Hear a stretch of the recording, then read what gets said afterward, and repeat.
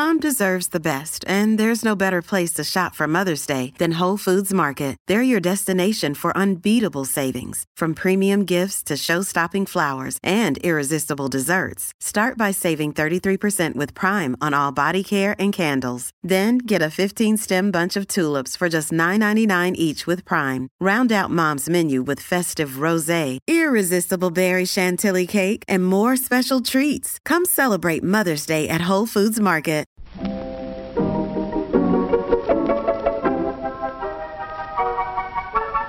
Maybe it's just that you don't know how to use social courtesy. Oh, that's old-fashioned. Watch how Lizzie Post and Dan Post-Senning act as host and hostess.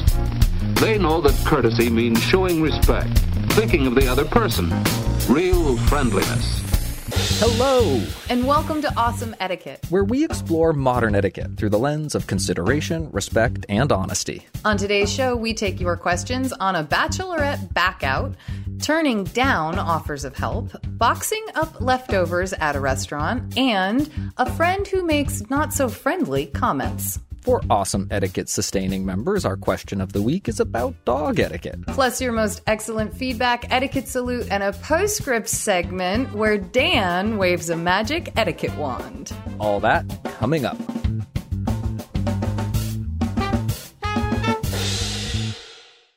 Awesome Etiquette comes to you from the studios of our home offices in Vermont and is proud to be produced by the Emily Post Institute. I'm Lizzie Post. And I'm Dan Post-Senning. Dan, I'm going to take us to a tier 3 topic. I'm going to be rude and expose you, but you are like going connection happy now that you've had your first vaccine. I am. It's not just me. It's the expanded family network that is now, I think, majority vaccinated and through their windows. So we're operating with a different set of parameters in terms of how we can get together, and it's so exciting. Tell our audience the story that you told me of making arrangements to go get your vaccine and the impact it had. Oh, okay. So I had another story all prepped in case this came up, but so it was the morning of my first appointment, and I had been scheduled for about a month, still a few weeks away, and Pooja had stayed involved on the websites that tell you when appointments open up, and she had found an appointment that was, 2 days away or something and had signed me up for it. She was really excited about it. In the process of doing that, I asked her, I said, you're scheduling this on one of your work days. Are you going to be able to watch the girls if I have to go inside and do this thing? And it takes a little longer than we expect. She, oh, no, definitely. We're going to do it. And I can get there and I can watch the girls and get back in time for my next client. And the morning of the appointment, I was up early with the girls and I called my parents and I asked if anybody was available that afternoon to help me out to maybe watch the girls for 15 or 20 minutes while I go inside. And my father was available. Gramps was available and was delighted to have an opportunity to spend 15 or 20 minutes with his granddaughters. And when Pooj woke up and I told her that I'd organized childcare and her free time in the afternoon was actually her free time and she could spend it doing whatever she wanted, she squealed. She literally squealed with delight. It was everything I had been hoping for in that reaction. And I felt it inside myself, and it was so nice to hear it from her. But it was sort of that beginning of opening up where we've been managing all our own childcare for a long time now. And all of a sudden there's a whole new world of possibilities. I love too hearing about the actual appointment where you went and then you went to do kind of like a treat drive-through afterwards. And you told me you were starting to feel connection happy. Like you were starting to do random acts of kindness because you felt so good about the prospect of maybe being able to hug someone who wasn't within your household, like within the next 48 hours. So my father probably hasn't been to a McDonald's in 30 years. And when I told him that the girls considered a McHappy Meal one of the great treats in their life and that we were relatively close to a drive-through McDonald's, he acquiesced to a little outing after our appointment. And he went through the drive-thru ahead of me, of course, and paid for our lunch because he's sneaky like that. And so I'm sitting there at the drive-thru window, card in hand, and the person's telling me, oh, the person in front of you just paid for your lunch. And I said, is that a pain? Is that hard to do? Could you just do the person behind me? We'll just pass it on that one. And she had a big smile and was like, yeah, let's do it. And I love it. Because we did just picnic there, I ended up having a little interaction with the people whose lunch I bought, and they were just so delighted. And I told them, I was like, really, it's my father. You know, he covered me, and I was just passing it back, and they thought that was even better. But it was just the simple little human connections, like a chance to smile with a stranger, and I just appreciated that so much. Anyway, thank you for asking me to tell the story and for prompting it, because I could never have gotten it out on my own. Well, it was an easy one. I know that you had hosting as the topic for this morning's intro, and I was like, no, we're doing this instead. But it was very sweet and very encouraging hearing all the ways that you were starting to feel freer and starting to feel your world open up, and that you were engaging with it. I know that, you know, throughout this process, we've wondered, you know, you've been like, I haven't been in a store in literally 12 months. I don't know what it's going to feel like when I do that. I love the fact that the feeling that you're getting even after that first shot is that feeling of, I just want to engage. And it feels so good. Yeah. No, it's really encouraging. And I get to sign up for my shot on Monday, and I am very excited to do the same types of things you did. And you and Pooja did look for the, you know, sign up for my actual shot and then look for a spot that's an open and a cancellation that opens up. But I anticipate feeling just as good.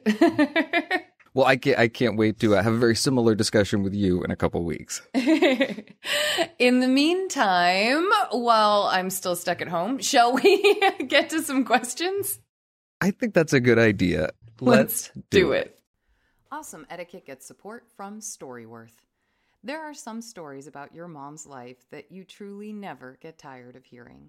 From hilarious to heartfelt, tear-jerking to plot-twisting, Mom's retelling of the events always brings a bit of joy.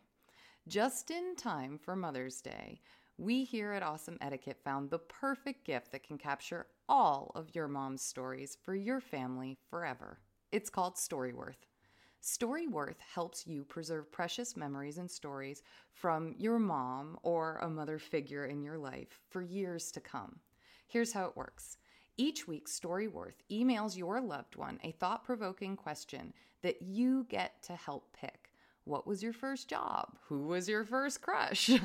Storyworth makes the writing process a breeze. All your loved one needs to do is to respond to the email prompt with a story. Long or short, it doesn't matter. I did this with my mom, and it was really, really rewarding. You'll be emailed a copy of your loved one's responses as they're submitted over the course of the year. You'll get to enjoy their retelling of the stories, some you probably already know, or maybe the ones that you're surprised by you haven't heard before. After that year of fun discovery and reminiscing, Storyworth compiles your loved one's stories and photos into a beautiful keepsake hardcover book that you'll be able to share and revisit for generations to come. You can even keep a copy of the book for yourself. Give all the moms in your life a unique, heartfelt gift that you all will cherish for years. Storyworth. Right now, save $10 on your first purchase when you go to storyworth.com/manners. That's Storyworth, STORYWORTH.com/manners. It's manners with an S, to save $10 on your first purchase. And now, back to our show.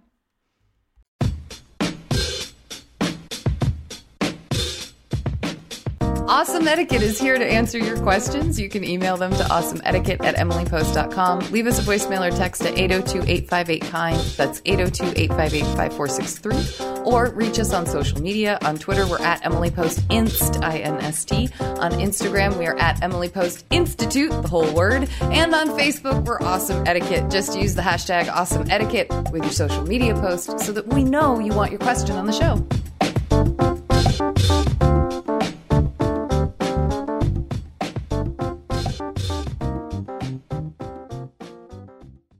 Our first question this week is called Bachelorette Backout, and this arrived as a voicemail from Julie. I had a question for you, and it's relating around bachelorette parties during COVID. So my sister-in-law, she recently got engaged, and she's also having her wedding this year, August. Super excited for her. It's going to be in New Orleans. It is a wedding of about 150 people. And so as I'm hearing about it, my comfort level is a little uneasy, but I understand everyone's comfort level around COVID, with vaccines and everything is different. Side note, I'm a planner. So she asked me to be her maid of honor. And I was like, I will throw you a bachelorette party. Now that I've accepted 2 weeks later, I'm thinking about this bachelorette party and the possibility of planning a bachelorette weekend for 15, 20 girls. And it's just making my anxiety go through the roof. And I don't know how to change or back out of now planning a bachelorette party that I had previously agreed to. I would prefer to plan a modified weekend where it's just me, her, and her other sister, because I've seen them frequently and I feel better planning 3 people versus 20. So my question to you guys, and sorry for rambling, it's like 6 a.m. where I live, is how do I back out of planning a standard bachelorette party and propose a modified one with just me, the bride, and the other maid of honor who's her sister? Second part question, how do I inform said bride that a bachelorette party does not include parents typically? She's really close to her family, and she's not someone that really follows, bride protocol or norms or wedding planning and all that jazz and stuff.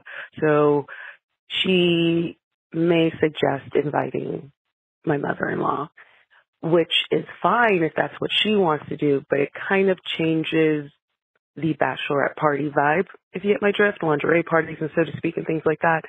So how do I politely hint that it is girls only and no parents? Thank you. And I really enjoy listening to you guys. I hope you guys have a wonderful week. Bye. Oh, Julie, this is a slightly tough spot to be on. Excuse me. Yeah. Like you have good feelings about wanting to be supportive, but then all of a sudden this major anxiety is creeping in. Dan, right off the bat, what's the big piece of advice you and I both say that Julie should go for? I'm going to start with consideration, respect, and honesty. Mm-hmm. And I think the honesty is important. You have to really ask yourself, can you do this?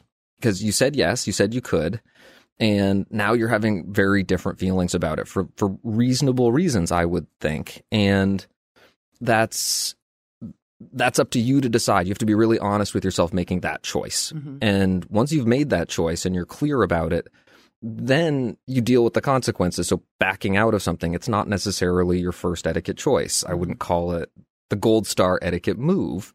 But there might be a gold star etiquette move you can pull out here if it's what you have to do, and it really matters how you do it.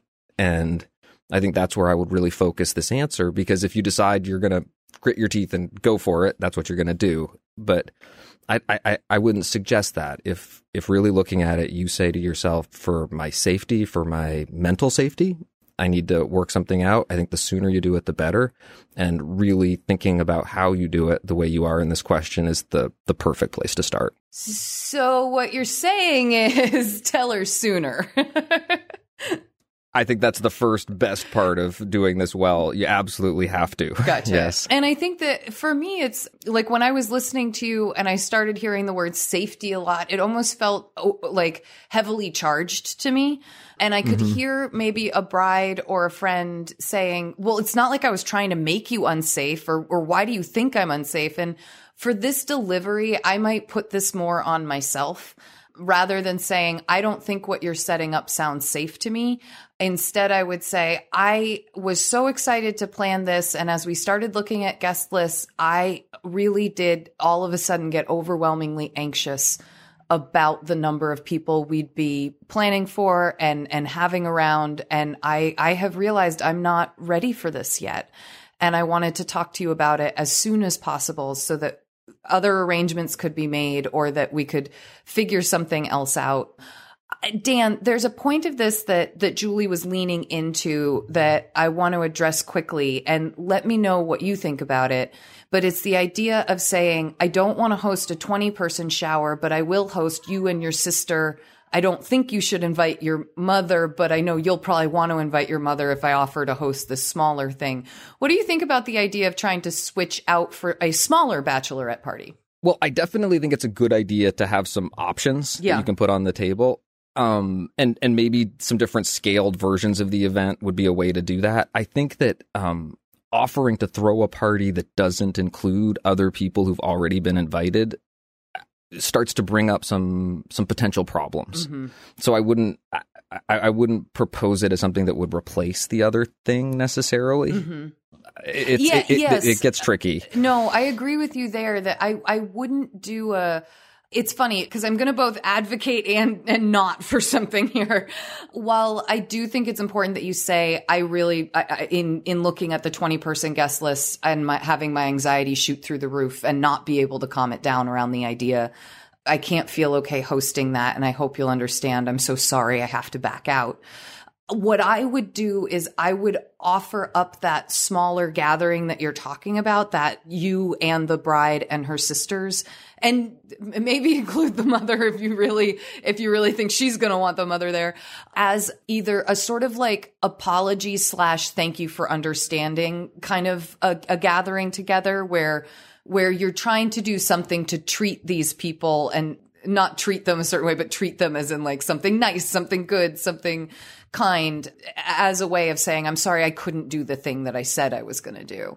I think that would work. But I too, Dan, I worry about the idea of saying, I won't plan that bachelorette for you, the 20-person one, but I'd plan instead a bachelorette that's just us. I think that starts to feel like you might be missing members of the wedding party itself, which could feel really awkward. It starts to feel a little too exclusive to be labeled the bachelorette. I think, again, I would offer it as I'm sorry, I still want to connect with you, but this is the only way I'd be able to feel comfortable.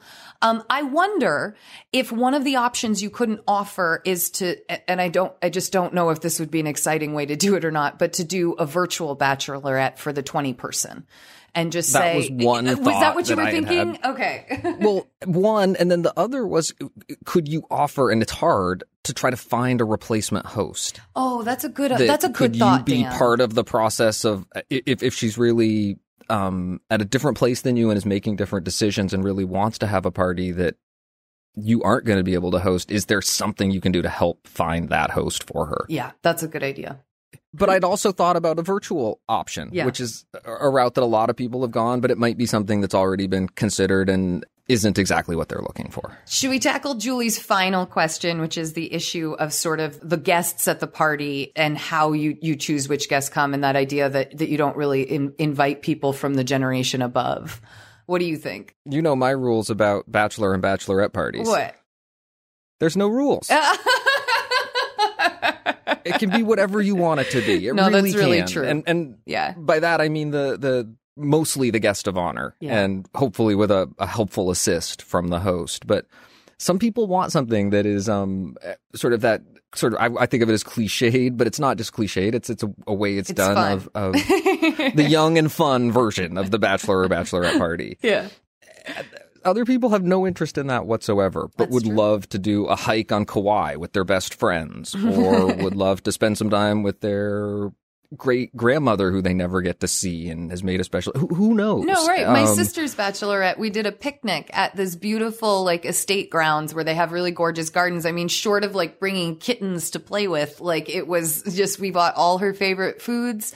And it was just a really nice, relaxing afternoon with her closest girlfriends. And it was my sister to a T, you know. But I think one thing I have always been delighted about in life is just who enjoys participating in some of those wilder traditions or the as you mentioned, Julie, the lingerie aspect of things, it can be really fun to have sometimes a mom or an aunt or a godparent who's like really into that. Like sometimes Listen they to can. You. Oh that, yeah, no. That... First of all, I would be that person later in life to my niece or something like that.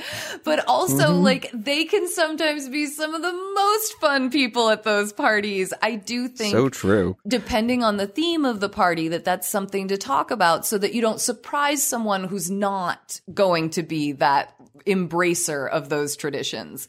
There are also ways to handle it where if there's sort of like the tamer portion of the party and then there's the wilder portion of the party, and you can let certain guests know it's okay if you don't want to stay for the, I think at my best friend Estelle's wedding, we were in New Orleans, we were out on Bourbon Street for the night. Like we had a lot of fun.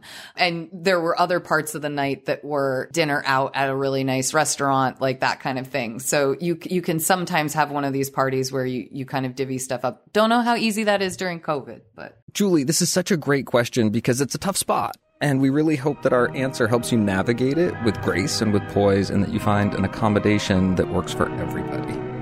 Well, I think there are some good ideas here. What do you think? How about talking this problem over? It's worth some effort to learn how to say no and still keep your friends.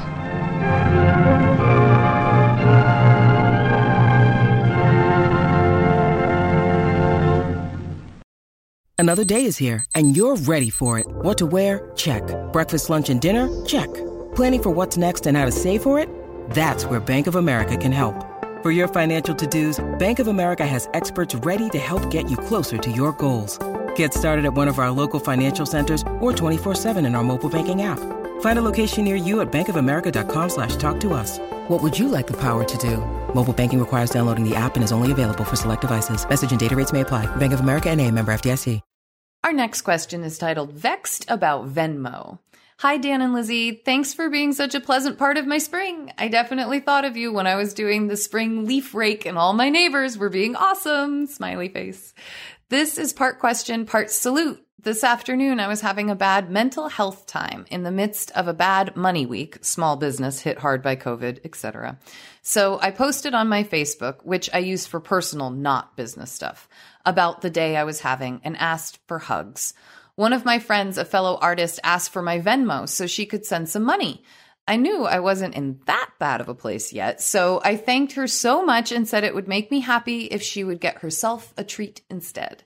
Further down the thread, another friend, while she was sending her empathy, suggested I should have taken Venmo friend's offer. Was I rude?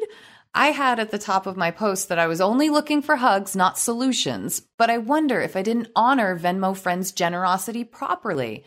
Anyway, I couldn't be more grateful to friends and family who took the moment to send a concern emoji and a kind word. Sometimes that's all a bad day needs. I feel like I owe you for a therapy session now that I've typed this. Love and gratitude, Jane in Philly. Jane, thank you so much for the question. And I sometimes feel like this show works like therapy for me too. So don't feel bad about that. You certainly don't owe us anything. And that right there is an unintentional example of how it's perfectly acceptable to turn down an offer of something in a way that shouldn't necessarily be offensive to anybody. And my big picture etiquette point for you in our answer is that it's okay to say no if someone offers to help you out. In fact, it's important that you're able to say that because sometimes you don't need or want that help. And it's not necessarily up to you to explain all your reasonings. You can be appreciative of the offer and say no without getting into all of the details or explanations that could get complicated. So big picture, from an etiquette perspective, that wasn't where I saw any rudeness in your question. And I don't think we saw rudeness elsewhere in the moment either. I saw a little rudeness. Okay, I mean, like, do we think that the friend who pointed out and suggested that they should have taken the friend's offer, like, do you think that was kind of rude? Like, someone who's totally not involved, like... At the risk of exhibiting the same rudeness by calling out someone else for being rude. I know, right? Like, the meta here is great. I do think that in the same thread where someone who read the offer could also read it, it didn't feel like a little I'll pull you aside if I notice something happen in conversation that I thought it's might not not have gone broccoli on over the well. tooth. Yeah. This is like standing up at the table and shouting, "You got junk in your teeth!" Like, and it wasn't really junk. You shouldn't have just said that. And it's entirely possible. We don't know the exact construct. Maybe the way the offer was rejected could have been better. I don't know. I'm going as far as I can thinking of what got that reaction out of the friend, where they said, "Oh, you should have said yes to that." And if I go all that distance in my imagination, I would still say you would pull someone aside and say something like that in private. I wouldn't say it back to them in that same thread. It's funny. This also has me thinking about the idea of finances as something that we especially don't want it to be any longer in the category of don't talk about it ever. But I think there's a lot of tact in talking about it that can make a difference. And I'm wondering if Jane had been in a position where that offer of financial help might have actually, and even if it was just $20 to go get a coffee and not feel like you were excluded from being able to do that. And that $20 is like 4 coffees or 5 coffees, but, or 2. You know, but that idea that just a little something so you don't have to feel like you're like lacking or that you're, like I said, like priced out of some really common social interactions or things that might make you feel a little good, you know? I do think that making that offer on the side, it's funny, like there's part of me that says make it out there in that open thread because it's generous and it's good for people to see generosity, but it's also a generosity that might get taken, like might get accepted better if it's said like over on that private thread instead, you know, a DM or a personal message or something like that instead. So it's like I both want to advocate for, you know, show people that you're doing things because it can help inspire others to do the same. Mm-hmm. And also maybe between friends, this felt like a little too much exposure. And of course, Jane was in the position where she said, it's not that bad. I don't need solutions, just a little love and encouragement, you know? Well, and that offer, the initial offer, hey, would you share your Venmo? I'd love to send you a little something. Offered in the spirit that you're talking about, where I'm deciding to myself, oh, should I do this publicly or privately? Oh, maybe they're more likely to accept it privately. It feels more personal. But on the other hand, I might inspire someone else to do it. And maybe this person isn't comfortable asking themselves. So I want to offer. If you're going that route and you post it publicly, I also think that the reasonable expectation is that you're prepared for a no. You're kind of testing the water a little bit and you're testing it publicly. Yeah. So don't think of it as egg on your face if the answer comes back, no, it's really more of I'm just looking for a little support today, but thank you so much. Totally. And then that sets a tone for the thread from there. Yeah. Jane, we're glad that you're surrounded by friends and family who are willing to offer help in many forms, and we hope our answer helps. Here you are, George. Thanks, Barry. It's sure swell of you to lend me all this stuff. That's right. Anything for a friend. I won't eat it for 2 weeks. This episode is brought to you by Reese's Peanut Butter Cups. In breaking news, leading scientists worldwide are conducting experiments to determine if Reese's Peanut Butter Cups are the perfect combination of peanut butter and chocolate. However, it appears the study was inconclusive, as the scientists couldn't help but eat all the Reese's. Because when you want something sweet, you can't do better than Reese's. Find Reese's now at a store near you. Our next question is about trouble with taking food to go. Hi, Lizzie and Dan. I, too, have been a loyal fan listener since the Dinner Party download days and haven't missed an episode yet. I don't recall ever hearing my question addressed. Our weather has been lovely here in Colorado, and many restaurants have provisioned outdoor heated spaces for dining during cold and wintry weather. What a blessing. I love to eat out and almost always take some of my meal home for another meal. What is the proper etiquette about boxing up leftovers when the waitstaff do not, which is often the case during all of the new restrictions, and I will add also otherwise? Specifically, I'm wondering about the timing. They often bring the container before I have finished eating. Should I ignore it until I am done? Or is it all right to dish into the container and save a few bites to nibble? I tried that recently, and it felt like it looked greedy or somehow really off. Restaurants here often have time limits for reservation times, so sometimes we have to rush to finish to leave the table to meet the time restriction. So it is kind of practical to pack up leftovers while finishing the last of my meal. What about between courses? Get a new container for each dish and package before the next course is served? Bonus question. If the server removes the butter plate between courses, isn't it correct that they should take butter knives and bring a clean knife? A couple of times recently, I've had to request another and or politely decline when they offer to leave my used knife. Thoughts on both? Question. Best lives on leftovers. And there's a little PS here. Your photos on the AE podcast website are just awesome. I confess I rarely look at AE and just listen. Seeing your photos there was almost like coming across a photo of old friends. I sure have been grateful to have you as part of my life all this time. Exclamation smiley. Oh, that is so nice. And we are so glad that you've been with us all this time. We're happy to answer these questions. I've got thoughts. Okay, can we clear the knife question? Because I know you have an answer for that. Yeah, no. So I think we're on the same page of this, but correct me if I'm wrong, cuz I don't appreciate being asked to hold dirty silverware, especially if the butter plate is gone and there's no place for me to set that dirty silverware. Some restaurants do this as a practice to help limit how much they're washing and things. I don't look at the business end of the restaurant when I'm there. I'm there as a customer, as a patron. And to me, it doesn't feel polite. It doesn't feel good to have that dirty silverware just sitting in front of me.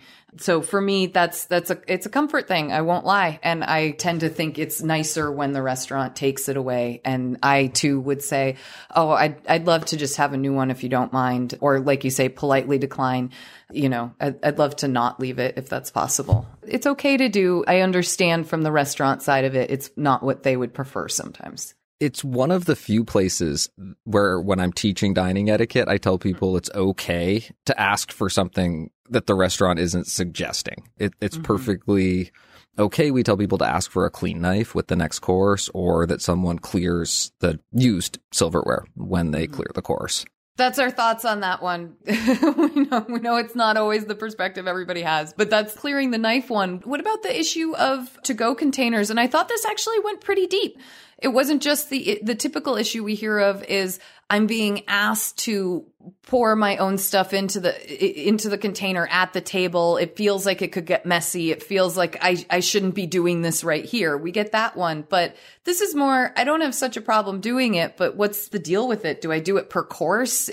Can I save some on my plate, or once they bring it, do I have to just empty everything in? Dan, what do you think? This is one of those etiquette questions where there's no etiquette rule. It's true. There isn't a section in the Emily Bose book on to-go containers at the table. And maybe that's an idea for edition 2021. Hey, man, we're not done the developmental edit. But I go back to some of the big principles that we talk about, just aesthetics, trying to keep it as neat as possible. To me, I wouldn't get into dividing up and divvying out the food until I was finished eating.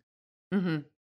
To me, I would, as suggested in the question, when that box comes to the table, I would think of it as there for me to use when I'm ready, when I'm done. Mm-hmm. Actually, when I'm finished. Thank you, Trisha Post. And you're not a turkey in the oven. I am not. That's what my best friend's mother used to say to me to correct that one. But I also think that if there is a practical consideration, like a time limit that's coming on the other end, then I think practicality is the heart of good etiquette. You might be dishing it into the box and taking a few bites as you prepare to clear the table. To me, the idea of a time restriction on a dinner is just so anathema to enjoying a leisurely meal or a good meal out. I know, but it's real. Like, people deal with it. It's real. If that's the situation, that's the situation. And the between courses question is really interesting to me. I'm wondering if you could ask them to hold it for you at a wait station or in the kitchen, just so you don't end up with a stack of to-go containers with you at the table, or a worse option, thinking about putting it down on the floor next to you or something like that. Because some tables are small. I mean, if you're at a two-top, they can often be tiny. There's not a lot of room, you know what I mean, to stack things or place things. And if that's the case, I'd feel okay asking if there's a place, you're right, in the server station or something where they could hang on to that just for the room on the table. And I'm thinking about the nature of the meal a little bit as I'm making these judgment calls along the way. If I'm eating with absolutely. other people, if it's a more formal situation, if someone else is hosting. Look, Bumble knows you're exhausted by dating. All the must not take yourself too seriously and 6'1" since that matters. And what do I even say other than hey? Well, that's why they're introducing an all-new Bumble. With exciting features to make compatibility easier, starting the chat better, and dating safer. They've changed, so you don't have to. Download the new Bumble now. I'm not going to be as eager to save that last couple bites that came with a course, or I might order smaller portions. Whereas it's another way to go. When you're eating out the way you're describing, I go out, we go out, it's a special treat. We're intentionally trying something different and bringing food home to eat later. Go for it and let those practical considerations be what guide you. I couldn't agree more. Lives on leftovers. We hope that this gives you some options for different situations to feel confident bringing those leftovers home. Uh-oh. Almost washed your food down. That's right. Drink your juice a little at a time. Doesn't it taste good? You just never took time before to find how good food can taste. Mother's pleased and proud. Our next question is a toughie. It's titled, Friend Who Acts Like a Foe. Dear Awesome Etiquette, I love your podcast and your attitude towards how to treat people. I have a tricky question.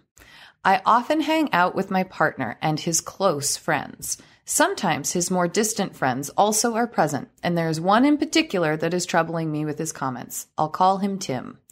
When my partner got an excellent new job, Tim chimed in with the following. I heard you got a job at blank company. Ha! That's the most hated company in the world. The company in question is far from hated and is in fact very respected and simply not controversial. Regardless, this is the opposite of what a friend should say when you get a new job, and my partner was hurt. I was hurt and upset hearing it. How could we possibly respond to that? No one replied, and the conversation simply moved on, but it makes my head spin to think about. His other friends, of course, had congratulated him and mentioned that this is one of the top jobs in his field. Tim also makes ugly comments at other times about our choices for item purchases or when we succeed in other ways. I am gobsmacked and I want to respond next time. His comments confuse me because they are the opposite of what a normal response is like and the opposite of what I expect. I don't agree with his comments, but I feel he so much taints the subject that any protest I make is useless. I will avoid him in the future, but I will inevitably have to see him again sometimes. I have to be able to say something in response. I feel powerless not saying anything. Do you perhaps have a sample script to reply? Thanks so much. I love your podcast. Sincerely, Speechless. Oh, Speechless. What a tough situation. And I cannot wait to turn this one over to my cousin Lizzie Post for the sample scripts because I am like you. I never know what to say in the moment. And I don't either. Lizzie Post is quick with the comebacks. She is going to be modest right now, but she oftentimes says that thing that I wish I had thought of and come up with a day later. That's awfully kind of you to say. I don't think I'm usually going I should have said this. Arr, I wish I was smarter, faster, quicker. You're a ninja. Okay.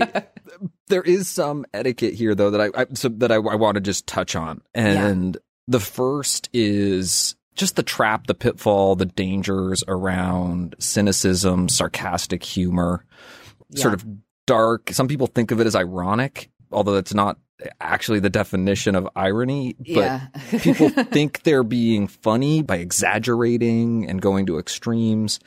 And sometimes it is funny. Sometimes people love that. Sometimes that's the nature of the interaction or the engagement. But the reason I say beware is not everybody reads it that way. And for a lot of people, your funny sarcasm is just bitter negativity. And you've really got to be careful. And you end up being seen like this person is being seen. This is a caution, not to our question asker, but to anybody out there who might just feel hints of this creeping into their own discourse in some way. Like, oh, that sounds a little like me. Uh-oh, And in the right environments and communities, by all means, but just have some control and be aware that not everybody sees it that way. And the social consequences can be severe. I dislike this person so much. What they bring is negativity, and I just don't want to be around them. That's the problem. That's the bad etiquette that we're trying to avoid, and it's a really good example of it. I think it also can really come across as jealous. And like in our notes, you wrote jealous is ugly, and it made me think, and it's also, it looks obvious sometimes. And it's funny, it might not actually be jealousy deep down underneath, but it could come across as that. And that also doesn't look good. Like, as you said, yeah, exactly. And so it's not a good look for anyone. If you feel yourself starting to go down this route, and wanting to reply to things, it's a good time to remember that really old adage of, if you don't have anything nice to say, don't say anything at all, and apply it. It's not a necessary adage all the time. We know that there's a lot of not nice stuff that should get put on the table and discussed in respectful and good ways. But the way that this person is doing it is not respectful. It's not good. It's not helpful. I think you feel gobsmacked exactly because of, as you say, it's the opposite of what you expect when you tell someone, I got a new job during a time where it's hard to get a job.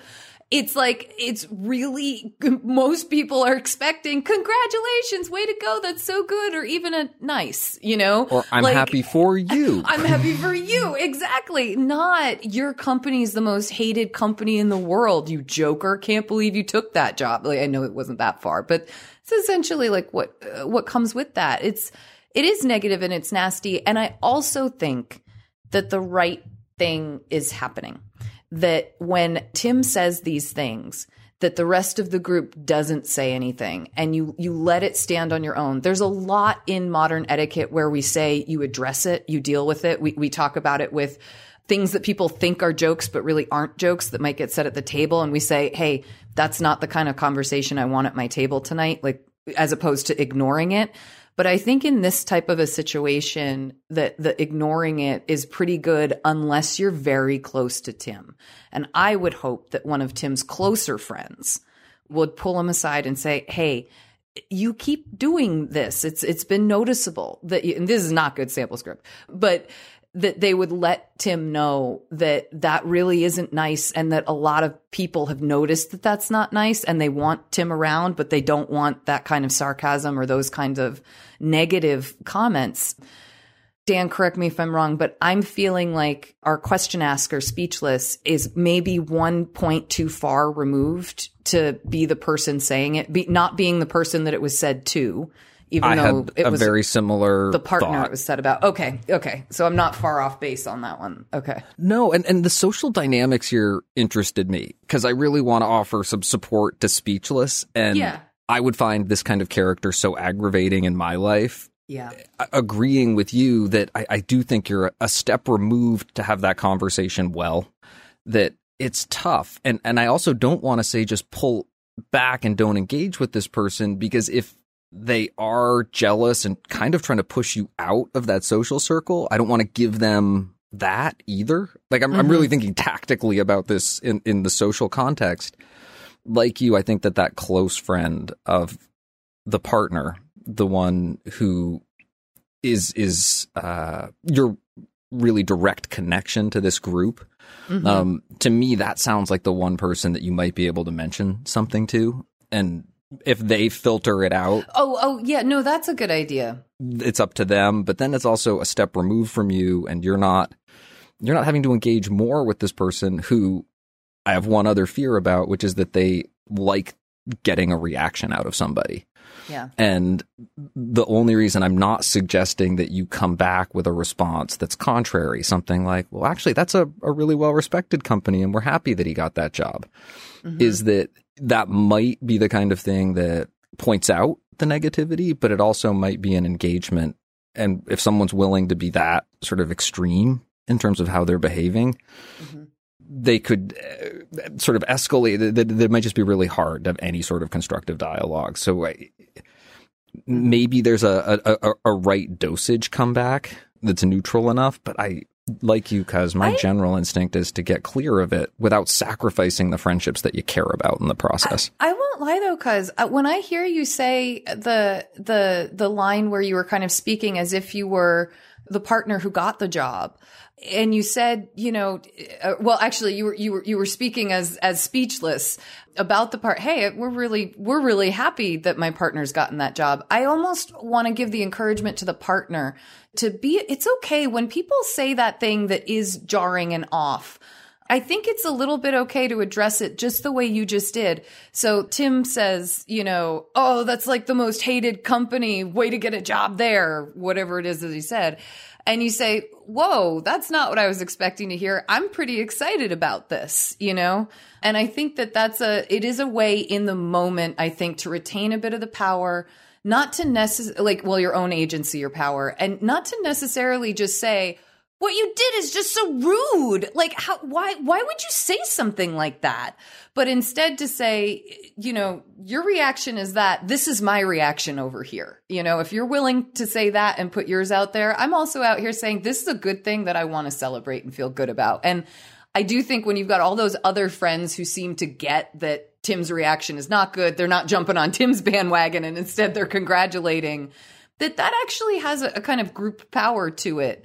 And it's not saying anything. It's counteracting the thing that wasn't good that just happened without kind of making it a big accusatory thing either. So easy to talk about, so hard to do in the moment when those emotions are rushing through you, the fight or flight response, the adrenaline, even just a little bit. But maybe thinking about it ahead of time makes it easier to find those words in that moment. Speechless, we are so sorry that you're having to put up with a Tim type, and we hope that our answer helps just a little bit. And look, this dispute was settled fairly, and so Jerry and Eddie are still good friends, just as they always were. It's worthwhile to know many ways to settle disputes. Thank you for your questions. Please send us updates or feedback on our answers to awesomeetiquette@emilypost.com. Leave a voicemail or text at 802-858-KIND. That's 802-858-5463. Or reach us on social media. On Twitter, we are at EmilyPostInst. That's INST. On Instagram, we are at EmilyPostInstitute. On Facebook, we're Awesome Etiquette. Just use the hashtag Awesome Etiquette with your social media posts so that we know you want your question on the show.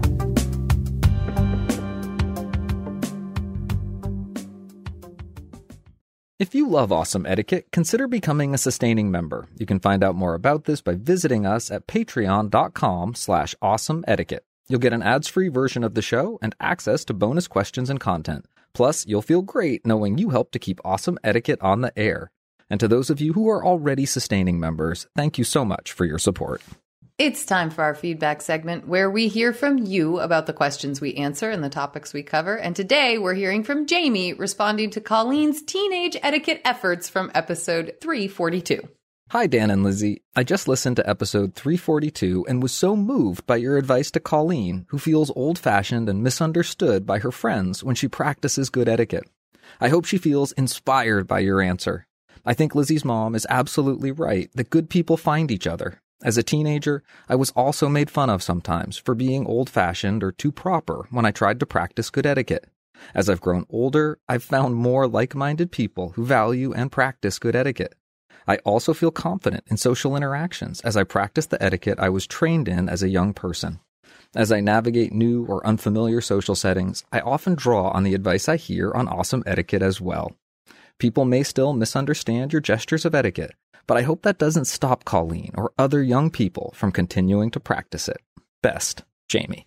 I couldn't agree more. I like the idea of encouraging people to lean in no matter what age. Jamie, I'm so glad to hear that advice resonated with you. And like you, I hope that there are some other teens out there who benefit both from Colleen's question and your feedback to it. Thank you for sending us your thoughts and updates. Please keep them coming. You can send your feedback or update to awesomeetiquette@emilypost.com or leave us a voicemail or text at 802-858-KIND. That's 802-858-5463.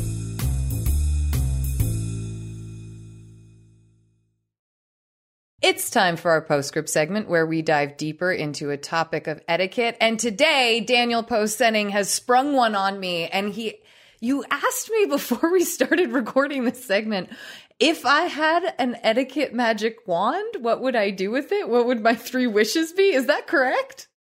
I know I've been hanging out with a lot of little girls, and the magic wand is a powerful thing. I was going to say, the Disney Channel is your zone.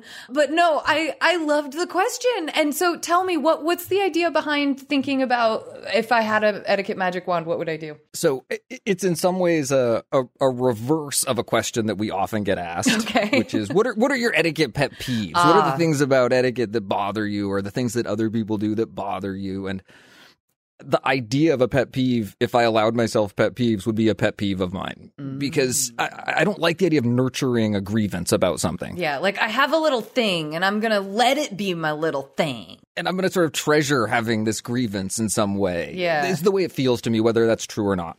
And I like the idea of approaching the same question as if there was an etiquette problem you could fix. What would you fix? If there was, if you had the authority at the Emily Post Institute that people think you might have to say this is the way it should be, what would be some things that you would change? It's like the etiquette version of the, if I had $1 million, right? Like, it's like, what would you do? Okay, so I'm guessing the game we're going to play today is that you're going to tell me yours and I'm going to come up with mine. Yeah?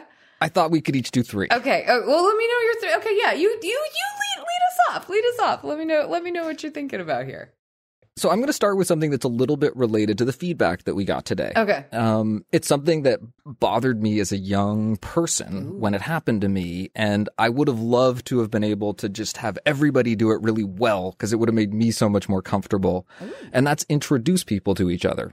In that's a casual, relaxed social situations. You're hanging out with your new girlfriend and you meet somebody that she knew before you were dating, and she introduces you before the conversation goes on too long. Or you're with a friend and they see another friend from a different group or organization and they tell you what the connection is, how they know the person when you run into each other somewhere.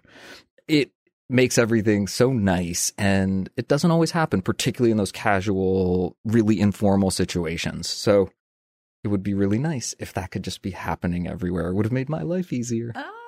I also like that it's like specific to a particular etiquette within our world, like introductions. Like, I feel like all mine, I'm going broad in my head as I'm trying to come up with them on the, like here. I like that that's like really specific to a particular point of etiquette. That's all right. You could fix some big problems for us. Oh, okay. Where are you going first? Okay. Well, okay. Yeah. So Dan's prompting my big problems that I'm going to fix, because the very first word I wrote down in our script was politicians. I would wave a magic wand that allowed people not to spin and manipulate when we're talking about this, like when we're really trying to have clear communication about big ideas and big money that's getting spent to really improve, impact, support our lives in the way that we expect our government will. I want the people who have to handle those conversations, I want them to be considerate and respectful and honest to the nth degree. And then, I'll stop, because I feel like one of my other ones might really impact that political scene one. But I'll say politicians was the first thing that came to my mind. I would wave my magic wand in that direction to help those conversations and make that a world that everyone could feel really, really good about. Wouldn't that be nice? Oh my gosh. I mean, could you just imagine how much would get done? Whew. We often talk at our business seminars about how cultures of civility and respect, how really good working environments result in better outcomes. And I can't imagine if our government was a model of consideration, respect, and honesty. It's almost a joke when you say it, but there are some really amazing actors who are doing this and wouldn't even need the etiquette wand. You know what I mean? So I shouldn't laugh. But to move us on, Dan, what's your second one? What's the second thing that you would wave your wand and fix or change? So this is the riskiest thing on my list for sure. I just said the yawn. The yawn. Oh gosh, going back back to like episode 1, right? Yawning and the pinky, title of episode 1. Yawning. To me, it's such a classic etiquette trap because it clearly illustrates the difference between how something might be perceived and how it's felt or intended by the person doing it. Uh-huh. And if I could resolve that in a way that just made the world a smoother, better place for everyone, I would do that in a heartbeat. By the way, that was some genuine excitement coming from upstairs. Some of our first guests in a long time just arrived. Oh, that's awesome. That's really awesome. I'm jealous. So the yawn is one of those things that I wouldn't make yawning go away. Oh, but okay, I would good. wave I'm my just magic so glad to know that. etiquette wand, and I would remove all confusion about it. I would have people who see it happen and think, this person is really being disengaged and boring themselves. Yeah. And I would remove that thought, and I would hopefully on the other side of the ledger give people who are just feeling tired the awareness of how it might be perceived if they indulge in that yawn in the company of others. Well, what would giving them the awareness do if they, you know what I mean? Wouldn't you want to fix it beyond just giving them the awareness? Like, because it's an involuntary action. Like, that's the thing of it. Like, are you gonna? I was gonna get some. Are we gonna? Come on. Are we gonna like rehash this out for the third time? It's an involuntary action, and they are contagious. So, why not just get rid of yawning altogether? So this is why I would give the awareness. Okay. Because for those of us that can regulate our bodily functions, it would allow us to regulate it. For those of us who can't, it would allow us to excuse ourselves. I'm sorry. Are you trying to claim that you can regulate every yawn that comes your way? I think it's doable. I don't. I totally disagree. I think you can make attempts at stifling it, but I don't think that you can actually hold off that muscle contraction that starts to happen in your throat or around like the, you know, I feel like it all happens in the muscles near the eyes, the ears, and the throat. Like when you go for that yawn, because I've had to stifle a yawn before. I know that that's the polite thing to do if one comes on and someone's in the middle of talking and you do want to be, you know, showing that you're paying attention and such. But I don't know if that's a choice that you can really make. And this is why I need an etiquette magic wand. All right, what's your number 2? So my number 2, as I alluded to, kind of like has to, it would certainly help that whole political realm. But I would wave a magic wand that lets us be heard as we're intending to be heard, or received as we're intending to be received, or vice versa, you know, like the flip side of that. I'll put it this way. I am always amazed that even when I think I know someone really well, like the person on the other side of this microphone, how I can still guess and get things wrong that you've said, or that someone has a conversation that we're having, or even just an assumption I might make about the way they're going to think or react to something. I think that even when we are incredibly close with people, we are not mind readers, and we aren't able to predict, and we aren't able to truly feel how something landed with someone. And I would love to have my etiquette wand solve that problem so that more people could be meeting with their communications in a space that feels true in both directions, both when it's spoken or if it's an action, it's acted, and when it's received by the other parties around. I want that to all feel like it's copacetic rather than like, you know, two people walk away and you're like, wait a second, I don't think we're walking away with the same impression of that conversation as we both had, you know? In some ways, it's a version of my yawn wish, that we could somehow harmonize the way that we're presenting with the way that we're being perceived, where there's a coherence that makes sense. Yeah. Okay, cuz, so what's your last one? Final wand wave. What are you going to use it on? Reclining seats on airplanes. Oh, I think a lot of people just said thank you.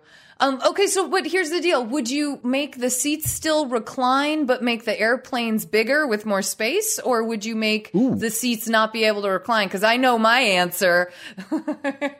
I like your first version of the wand. Yeah, me too.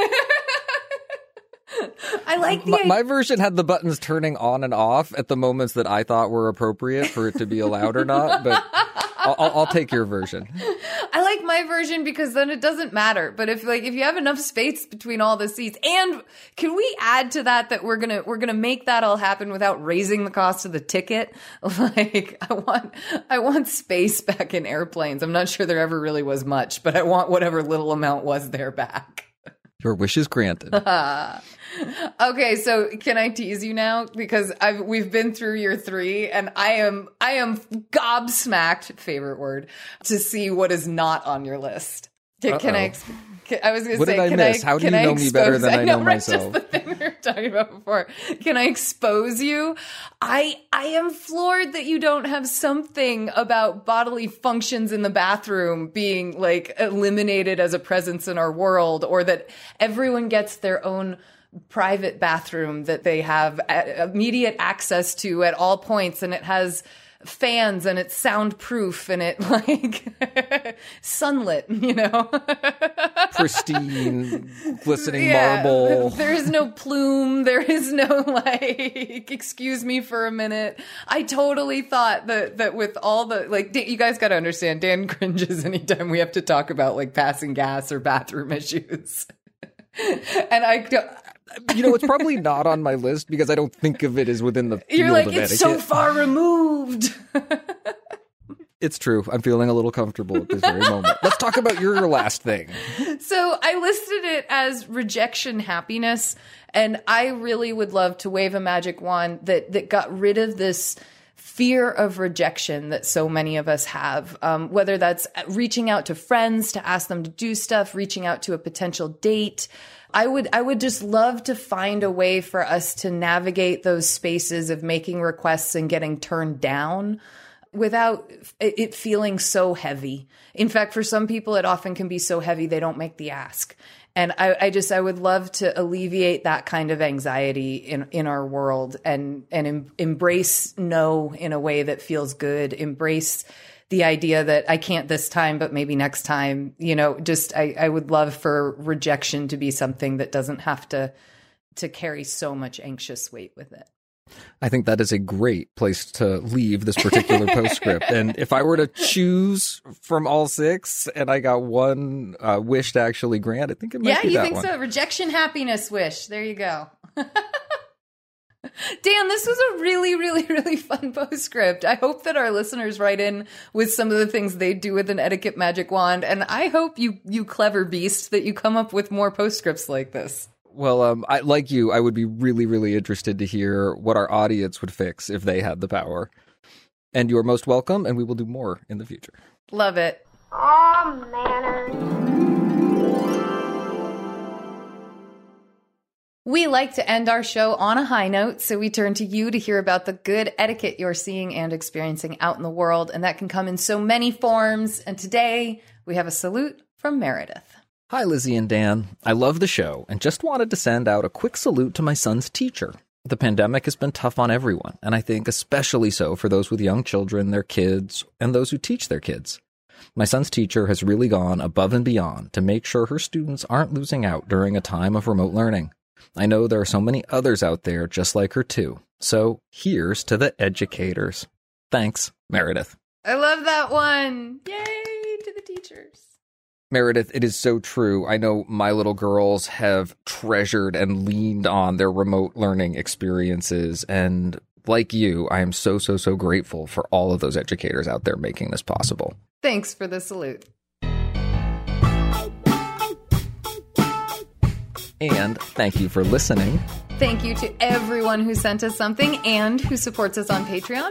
Please do connect with us and share this show with friends, family, and coworkers on social media or however you like to share podcasts. You can send us questions, feedback, and salutes by email to awesomeetiquette@emilypost.com. By phone, you can leave us a message or a text at 802-858-KIND. That's 802-858-5463. On Twitter, we are at EmilyPostInst. On Instagram, we are at EmilyPostInstitute. And on Facebook, we're Awesome Etiquette and the Emily Post Institute. Please consider becoming a sustaining member. You can find out more about this by visiting us at patreon.com/awesomeetiquette. You can also subscribe to the ads version of our show on Spotify or your favorite podcast app. And please consider leaving us a review. Our show is edited by Chris Albertine and assistant produced by Bridget Dowd. Thanks, Chris and Bridget.